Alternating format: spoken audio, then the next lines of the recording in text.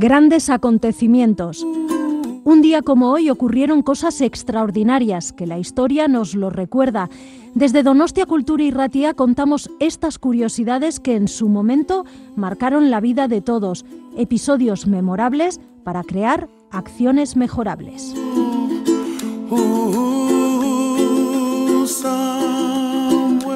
Grandes acontecimientos, Donostia Kultura y Ratia. Lo puedes encontrar en el dial de tu radio, en el 107.4, y lo traslada por las ondas hacia ti. Escucha anécdotas, historias, grandes personajes y personas que influenciaron nuestras vidas de hoy.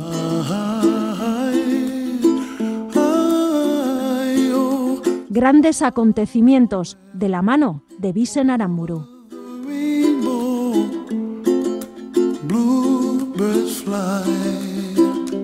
Un 1 de octubre, pero del año 1931, en España, el gobierno provisional republicano concede el voto a las mujeres que jamás han disfrutado de este derecho.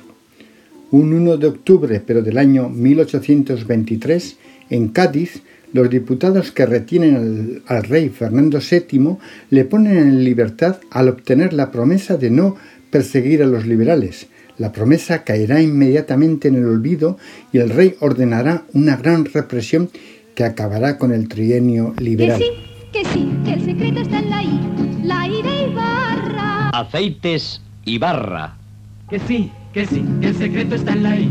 La I de Ibarra. Que el secreto está en la I. Un 1 de octubre, pero del año 1932, muere en Londres Louis Leakey, paleoantropólogo británico que en 1959, durante la expedición anual a Old Dubai, descubrió junto a su mujer el cráneo del homínido Australopithecus boisei, datado de 1.750.000 años. En 1961 descubrió un ejemplar fósil del Homo habilis de unos 2 millones de años. También, en 1967, encontró restos de Kenyapithecus africanus. Un 1 de octubre, pero del año 1855, en el municipio de Cañamelar, en la actualidad un barrio perteneciente a la ciudad de Valencia, nace el que será el pintor costumbrista y de temática religiosa José Benlliure, hermano del también pintor Juan Antonio Benlliure, y del reconocido escultor Mariano Benlliure.